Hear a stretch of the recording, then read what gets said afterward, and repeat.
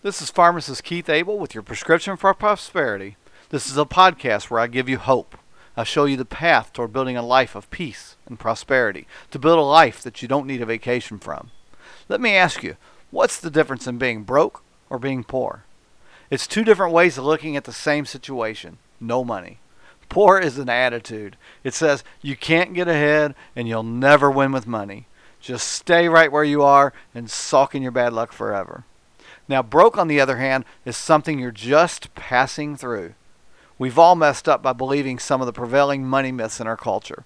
The turning point in life comes, however, when you're willing to own up to it, to claw your way out, and never live in that lie again.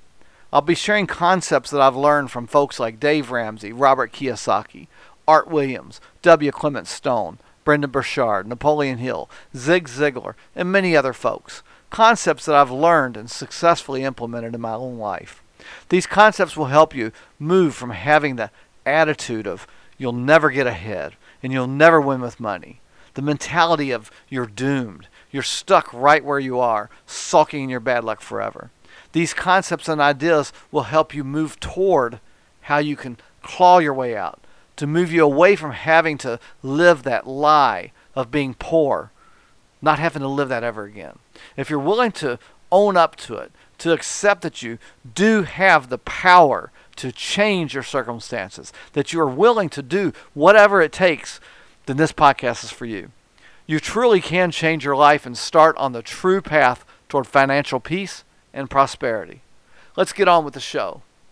On our last podcast, we looked at the group of excuses called the cars are the exception to debt excuses. So today, let's dive a little bit deeper into the family comes first excuses. Things like, whatever you want, dear, or I just want my kids to have it better than I did. Or maybe the idea of, but that new RV is going to help our family bond. So let's look at how to make getting out of debt fun for the entire family. You've had it. You've finally reached, that point, where you're ready to say hasta la vista to debt. But how can you get the rest of your family on board? The journey to debt freedom, it's going to be a long one, and you're going to need all the support that you can get. Every single family handles the journey differently. Here's 3 important steps that you can take once you've decided to get out of debt. So now, let's go schedule a family meeting and hit these 3 points and then get to work. The first point is you want to communicate the why. You may be surprised how often people skip this part, but it's the first step. If you cut the cable and the unlimited data plan without telling your spouse and your kids what's happening or explaining why, you might be in for World War III when you get home. Communicate first. Hopefully you and your spouse are already on the same page. But if you're not, sit down and talk about why you want to get out of debt. Dream together about what life will look like when you do. What it's going to look like when you don't owe anybody anymore. Will you save for a new car? Will you go on a dream vacation to Italy? Will you build a school in some impoverished community in South America? If your kids are old enough to understand work and money, loop them into the discussion. Don't let this education opportunity pass you by. Use it as a chance to teach them about the power of money and how to set tangible, long-term goals. You might be surprised just how much they're paying attention to everything that you do. Secondly, you want to set some benchmarks. The only way to eat an elephant is one bite at a time.